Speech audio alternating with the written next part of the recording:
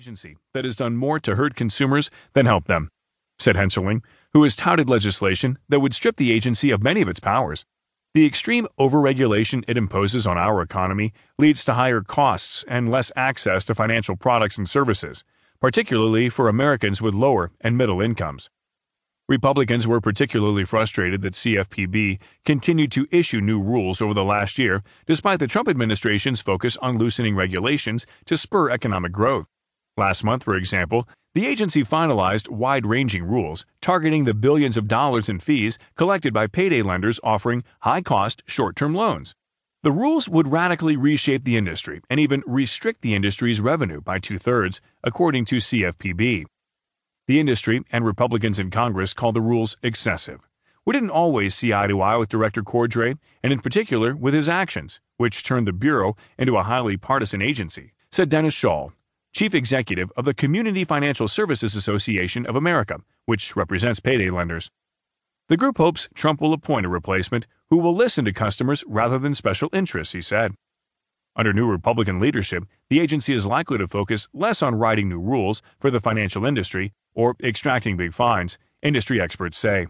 Instead, it may work more closely with the banking industry, they said. The CFPB has been working on rules concerning debt collectors and bank overdraft fees, which are likely to stall, said industry officials. The CFPB will face substantive changes in the years ahead as policymakers recalibrate the regulatory environment, said Isaac Boltanski, a Washington policy analyst for the investment firm Compass Point Research and Trading. Cordray's decision is likely to renew speculation that he will run for governor of Ohio, where he once served as attorney general. He would have to declare his candidacy by February. Even as Cordray has declined to answer questions about his political ambitions, his opponents began to galvanize against him.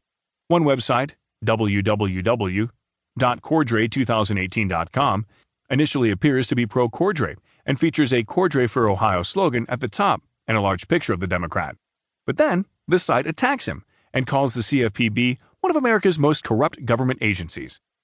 Cordray held big banks accountable.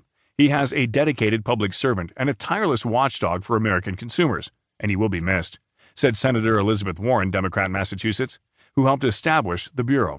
The new director of the CFPB must be someone with a track record of protecting consumers and holding financial firms responsible when they cheat people. This is no place for another Trump-appointed industry hack. California gunman killed his wife before rampaging through community and targeting school, police say, by Mark Berman and Ellie Silverman. In the Washington Post, U.S. section, I'm Sam Scholl. The gunman who rampaged through a Northern California community Tuesday, killing 4 people and wounding several others as he fired at an elementary school and apparently random strangers, had killed his wife the night before, according to authorities. After fatally shooting his wife, Kevin Neal hid her body in their home and hours later embarked upon a bloody shooting spree through the rural region, targeting anybody he encountered along the way. Phil Johnston, an assistant sheriff in Tehama County, said Wednesday at a briefing. Johnston said that before law enforcement officers killed Neal, the gunman wounded several children, striking one of the students at Rancho Tehama Elementary School during his rampage. Chillingly, Johnson said that the attack could have been so much worse because the gunman had apparently sought to enter the school while it was filled with children. Neal, wielding a semi-automatic rifle and wearing a vest holding extra ammunition, had rammed the school's fence and tried to enter the building early Tuesday morning. However, because school officials had heard gunfire that morning, they hurried children and teachers inside and locked the school down, which kept the gunman outside, Johnston said. It is monumental that the school went on lockdown, Johnston said Wednesday. I truly believe we would have had a horrific bloodbath in that school if that school hadn't taken the action that it did. The gunman spent 6 minutes firing at the school, shooting out windows and spraying children with glass and hitting at least one child with a round, Johnston said.